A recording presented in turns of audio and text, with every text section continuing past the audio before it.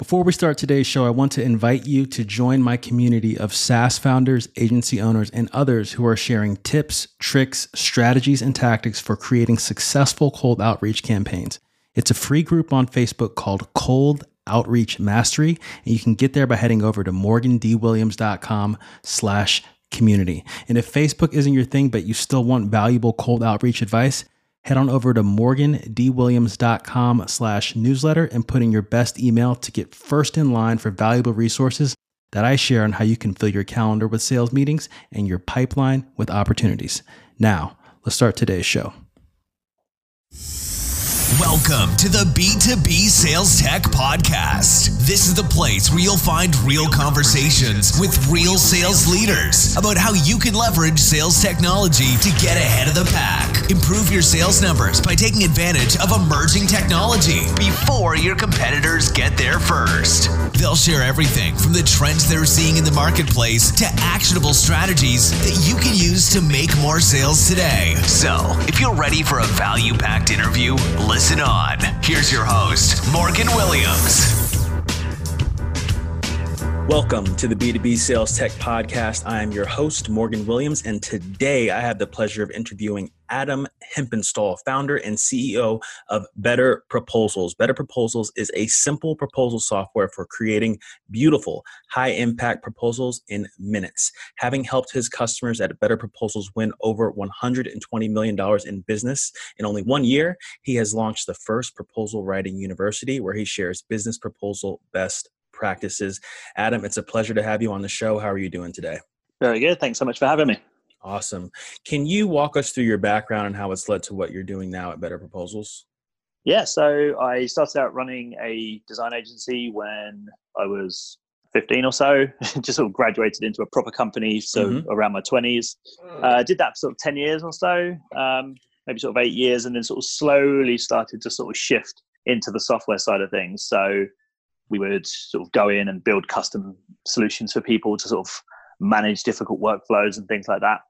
And yeah, proposals have always been a massive part of that, right? Well, from the very beginning all the way through to sort of our last ever private client, proposals were absolutely massive. So that, you know, we knew it's super important. And what we found was that if we did a good job of the proposal, we usually had a much, much better chance of winning the job. I know this sounds really obvious. Sure. But when we didn't do a very good, sort of stupid thing to say really, but it was because it was so like obvious and true, we put so much effort into the proposals because we knew that everything else was kind of down to chance, down to luck, a bit of, you know, it's kind of some stuff you can't really control, whereas the proposal was the one major chunk of the whole thing that you could control. So we just put sort of, you know, classic 80-20 principle. We put so much effort into the proposals. So sometime probably about 3 years before we wrapped the whole software company up, we moved away from doing sort of PDF exported proposals and designing them in InDesign and all that kind of stuff. And I just sort of said to the dev team, like, look, can you just make me something web-based that's super simple? I can just craft it and then just get a bit of tracking, bit of, you know, find out what's going on. Are they opening it up, looking at the price and closing it? Or are they reading it properly? Like, what's going on? So they did like super basic version. I don't dare look at what they made now. But back then it was like revolutionary. And yeah, you know, before long, we had loads of people just commenting on it, saying it'd be really cool if they had something similar, and kind of got smart enough to know we're getting lucky. Yeah, we decided to start the process of turning that into a proper company. Nice. I mean, what you said, good proposals equal a good outcome. Although that is, you know, makes logical sense and should be common sense, right? It's oftentimes proposals get overlooked or don't get enough attention and care in the sales process. So I'm just curious, what makes a good proposal? What are the biggest things that typically lead to a good proposal? I think it's like having all this experience and trying to distill things often down into sentences. You often end up saying like overly simplistic things, but basically it's answering questions. That's essentially what a good proposal is. It's answering questions that they have, and it's answering questions that they didn't know to ask or couldn't ask. And if you can do that and start it out, then generally you've hit the nail on the head.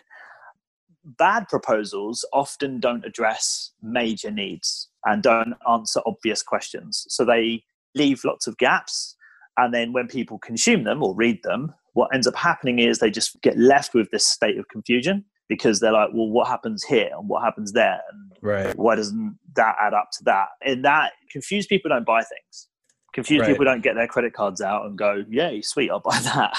Doesn't happen. So if you leave them confused because you've left massive gaps everywhere, then that's never going to be a good thing. Conversely, if you have a method and a way of finding out exactly what it is that your clients want and what your customers want, and then portraying that into a very nicely designed and well presented proposal, then naturally that is going to help you much, much further. But really the true art, and once you've got those basics handled, the true art is being able to answer the questions that they can't ask or don't know that they need to ask.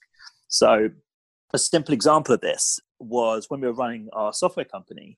It was basically myself and my business partner, Sabrina, and that was the company. Everything else was outsourced, and that was it. And we were dealing with companies that had a lot of data, very important data. It was always locked up in their really, really, really safe and definitely couldn't be burnt down filing cabinet. So, of course, putting that data in the cloud was really unsafe and scary to them. So obviously I'm making a bit of a joke of it now, but to them it was scary, and it was in the corner of their office, and they had a lock on it and no one had the key except them.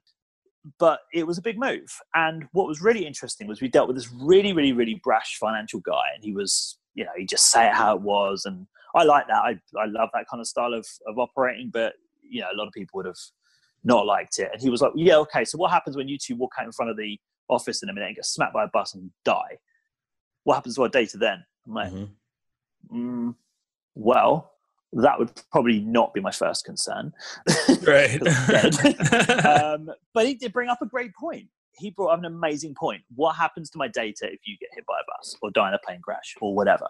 And it made us think, okay, well, if he's saying that, everybody else must have thought it at least. Right. So we started changing our presentation to proactively bring that up and explain what our disaster recovery system was and all that kind of stuff. Obviously making a joke about our own death and what have you, but that then our conversion rate kind of went up quite a bit at that stage, because we were addressing a major concern that we'd never even considered. So if you have things like that and try to think of little things like that, it can make a massive difference.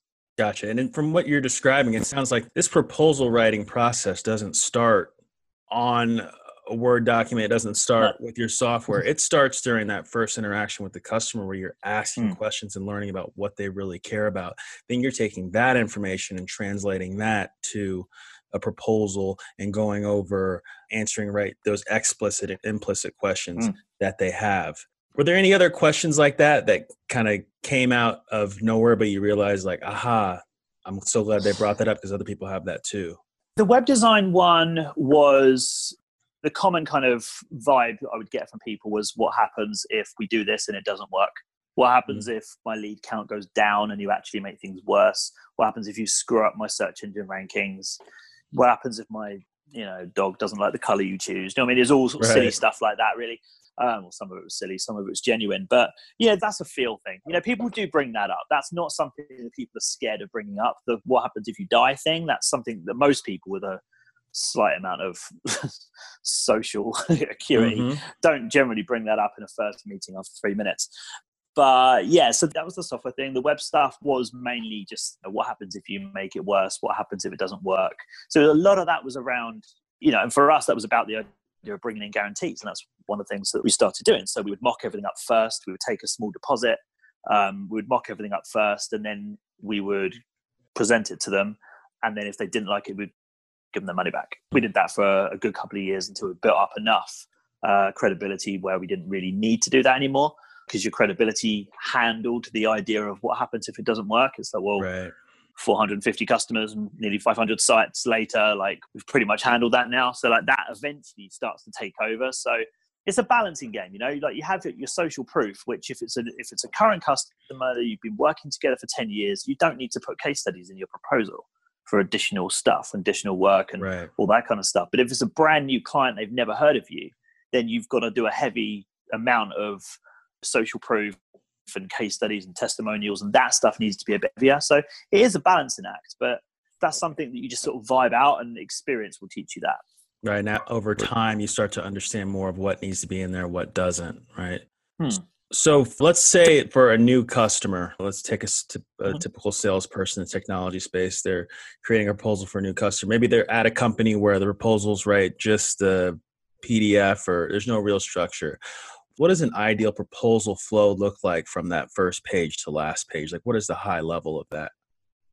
So obviously it will depend on what you're selling and things of that nature, but generally there's a couple of key points that exist. So the first thing is an executive summary, overview, that kind of thing. That's probably the most important part of the entire proposal, because that's your newspaper headline. That's the bit that they will read in full every time. We know this from word count, and in Better Proposals, there's lots of data and things like that we can extract, and obviously you can as well as a user, but you'll generally see that first page, that will get read properly. Most of the proposal after that does generally tend to get skimmed over in places. So if you do a good job of this part, the rest of it can be a bit weak. But if you do a bad job of this part, then it doesn't matter how good the rest of it is, you're always going to be an uphill struggle. So the executive summary really just needs to restate exactly what their issues are, what they're trying to achieve, their goals, what it's going to cost them if they don't do it, what they can benefit from if they do, all that kind of stuff. It's all sort of standard questions that you would try and glean from them in any sort of discovery session. And you just want to spit that straight back at them. Their words, not yours. Don't retranslate it or try and make it sound cuter than it is. If they use a certain phrase, use it straight back at them. It's that stuff that makes them feel like that you were listening, and that you've got the ability to take their sometimes weird ways of explaining things and that kind of stuff, and then actually, remember it and use it. So that's just going to give them an element of confidence that you can listen. So that's super, super, super important. The next thing is really just kind of the description of what it is that you're going to do. Now, obviously, this is going to vary massively from industry to industry, product to product, that kind of stuff. But there's got to be somewhere where you actually describe what it is that's going to happen. Case study, massive, really, really, really important. The more relevant you can get it to the person who you're sending it to's situation, the better. So the two things to look for are matching industries. So if you've got two people in, furniture making business, and you've got another client or another customer that was also in the furniture making business, then that's instantly relevant to them. If you don't have that and you can't match it by industry, then match it by goal. So if that person was trying to achieve X and you have another person that also wanted to achieve X and they've been successful, then that's a great case study to use as well. So the more relevant, the better. So a couple of other major things that you want to have in there is obviously your pricing. That's super important, but I think that's mostly fairly obvious. Keeping that simple is vital. Don't confuse them at that stage at all. Next steps. Loads of people leave this off. It's a massive, massive, massive mistake. Next steps need to be in there. And it doesn't really matter what they are. They could be sign it now, using digital signatures. It could be print it out and send me a carrier pigeon. It could be whatever it is. Right. But you've got to tell them what to do next. If they're sitting there reading it thinking, wow, yeah, cool, brilliant, let's do this. Like, you've answered all my questions, feel good, feel comfortable, happy to go ahead. Now what? Don't make them think at that stage. It's just too costly to not have just a simple page called next steps and just explaining what the next 2 to 3 steps are. One of them can be sign your name below, get started, book a call, whatever it is. But just keep that nice and simple, very elementary. Don't make them think. Simple language, less text, the better. Nice and simple. And the last thing is a kind of optional thing, but if it's a smaller contract or a smaller deal and you're dealing with a business owner or something like that, you might want to include your T's and C's at this stage, because there's not a lot of point splitting this up. I'd go as far as to say you should always include your terms and conditions, unless you're dealing with a contract that's of a certain size or a company that's of a certain size and it needs to go through legal. If you include the contract and it needs to go through legal, nothing's getting signed, nothing's getting done. If you don't, you can get it provisionally signed off and then deal with the contract later. And that's kind of what you want. So if you know that scenario, then you can obviously split that up. But 9 times out of 10, you can just get the T's and C's signed off there and then.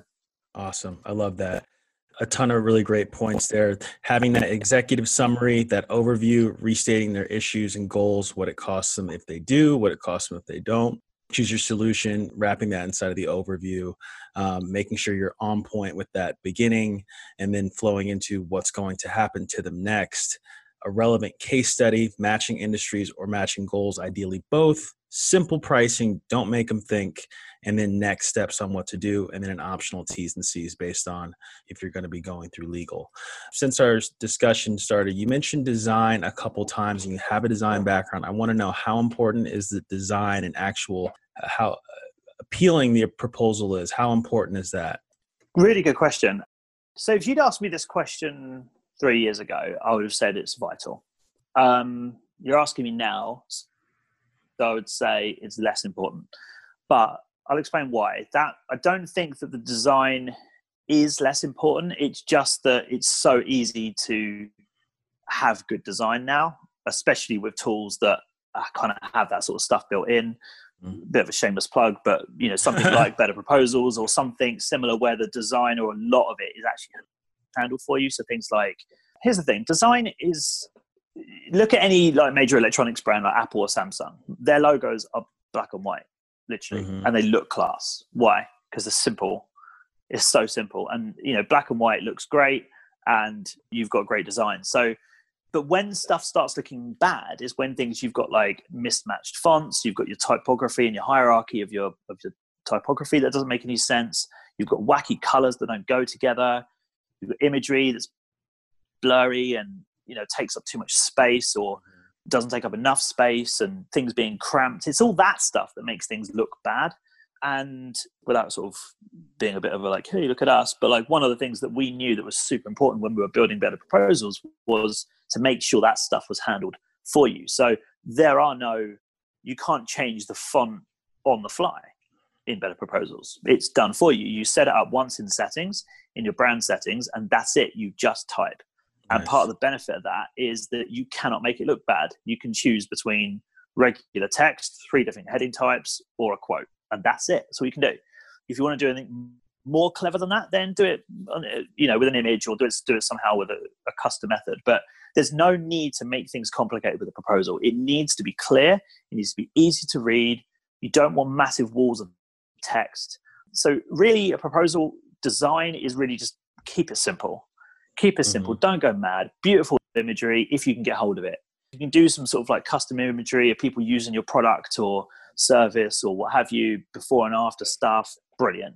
If not, tons of great places you can just get stock imagery where it just breaks the text up a little bit and just makes it look a little bit more engaging. It just needs to be slightly relevant. It doesn't actually need to be crazy. To be honest, it's mostly words, isn't it? A proposal is mostly words. It's just get the text looking nice. Don't screw it up. That's kind of don't do anything weird with it. And that's really it. So yeah, keeping it simple and just sort of sticking to some basic rules. That's really it.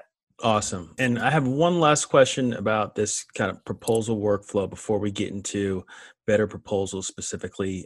How the proposal is presented. Do you typically you only review proposals with people on the phone so you can control it? Are you sending it? How does your follow-up look like after that at your company? Like, can you give some info on that process? It does depend. I mean, what a lot of people do, so for context, what Better Proposals produces is a unique, secure web link that you send to your client, and then they open it, and then you can start to receive some tracking and things like that. So they've opened it, what they've tagged, they forwarded it to, what pages they've read, how long they've looked at it, in what order, all that kind of great stuff. Obviously, with things like a PDF, you don't get any of that info. So that's obviously a massive step up. The presentation of it is a clickable, interactive web experience. So it's super familiar because it's just literally like any other kind of website. But obviously, it's like nicely branded and things of that nature. But the uniqueness of it is the fact that they're not opening a PDF. So it's super familiar. You'll have non-techie people having absolutely no problem with it.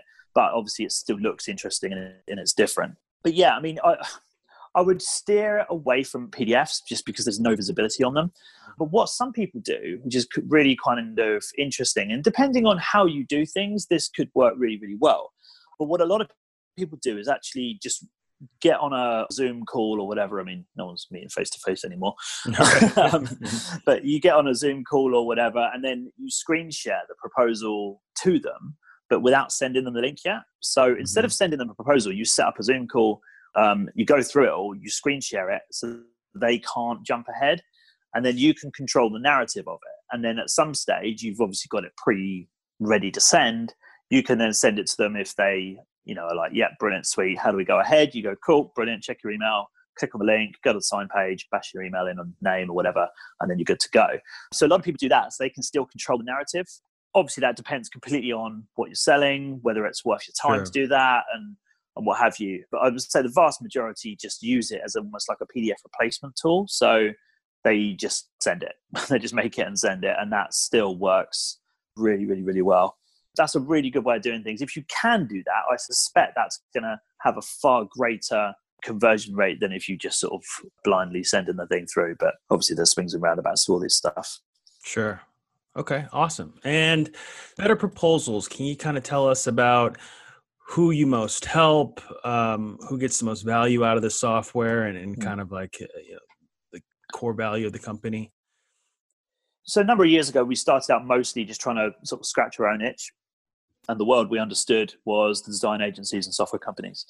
So that's kind of, I would say that probably makes up even today, having sort of branched out into, God knows how many different industries and things like that. And I would still say that sort of makes up a good 50 to 60% of our customers. So, design agencies, marketing companies, SaaS owners, any sort of products and services, that kind of stuff.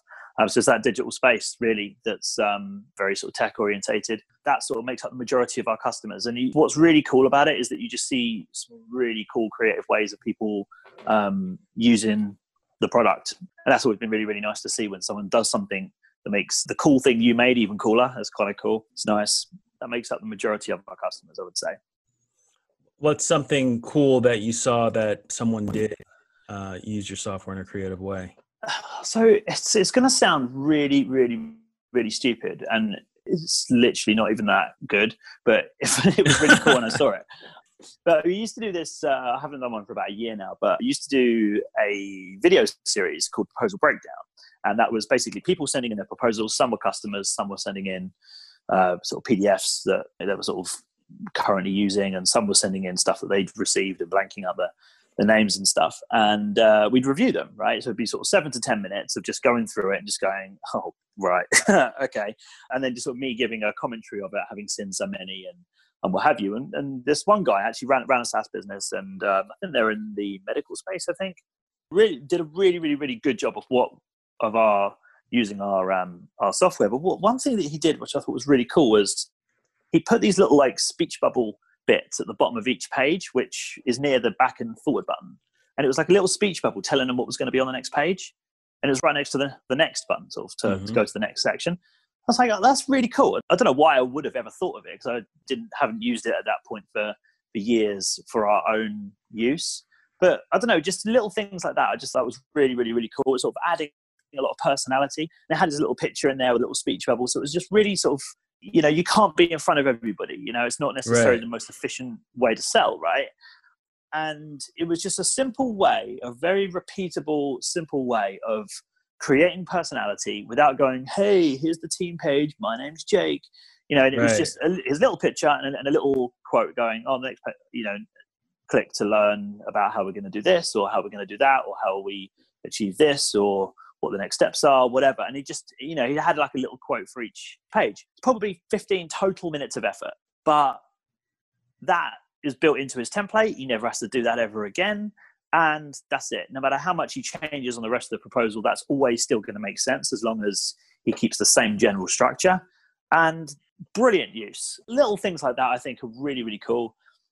Other stuff, people have started to use the platform in different ways. I mean, actually, my little brother came up with this, which is odd because he's not really good at this sort of stuff. But he runs a video production company, and he started finding that he would finish up the job for somebody, and then they'd come back and go, oh, that little name tag that came up for Sarah, I didn't realize she doesn't have an H on the end of her name. Can you change it? And I was like, if you're a web designer, that's 2 seconds. You just upload change it, save it, upload it, done. But for a video guy, that's a pain. Mm-hmm. Your entire computer's out of action for hours because you got to re-render it all, you got to make the change, you got to re-render it, you got to re-upload it, check it with them. It's hours. So he created this. It was still a proposal as far as our system was concerned, but it didn't have any info on it other than here's the embedded YouTube video. And he added his own set of like contract clause that basically said, if you sign this off, we'll submit the video. Any further changes are a minimum of £100. Okay. $20, $130, whatever it was. Such a simple little thing. But what that meant was that he had them check it properly instead of just not bothering to check it. And if they did make a mistake, easy money, because it always was just literally a name change or something like that. So just cool little things like that. And he just built that into his entire process. That everybody that he had sent one proposal to win the business and another proposal to finish it. Brilliant thing to do. Web designers, same sort of thing. Do the design, get the design signed off, then you can go into production. Any further changes, it's chargeable. Scope creep is a massive, massive, massive issue. Sure. Yeah, especially in sort of creative services and things of that nature, where you've set something up and then people decide how they want it to work after you've already had that discussion and agreement. So just putting that thing there where they have to double check it, and then, they're at least slightly liable from a token gesture afterwards is a really, really cool way of using the thing as well. Awesome. I love it. Adam, it's been great chatting with you and getting to hear more about Better Proposals and the interesting ways people are using your software, and definitely just how you put proposals together and the best way to do that. And I definitely learned a lot. What's the best way for someone to get in touch with you if they're interested in using your software or just want to chat with you about something you mentioned on today's program? The best thing to do, if any of this has made any sense, you want to have a little look at some of the templates, some of the software, give things a bit of a try. You can go to the website, which is betterproposals.io, and you can sign up for a 14-day free trial there. There's tons of books and guides, and as you mentioned in the intro, the Proposal Design and Proposal Writing University, the video courses, probably worth money, but we give them away. They're really, really good to consume. Just gives you a little bit of that sort of depth there. If you want to get any messages through to me specifically, and you got any questions about any of the stuff that we brought up on the show today, then you can just use the live chat on the Better Proposals website, and just make sure that you mention the show, and that will come through to me. And I'll make sure I get back to you. Awesome. Well, thanks so much, Adam. I appreciate having you on and spend some time with you. You have a good one. You too, man. Thank you. Yep. Bye-bye.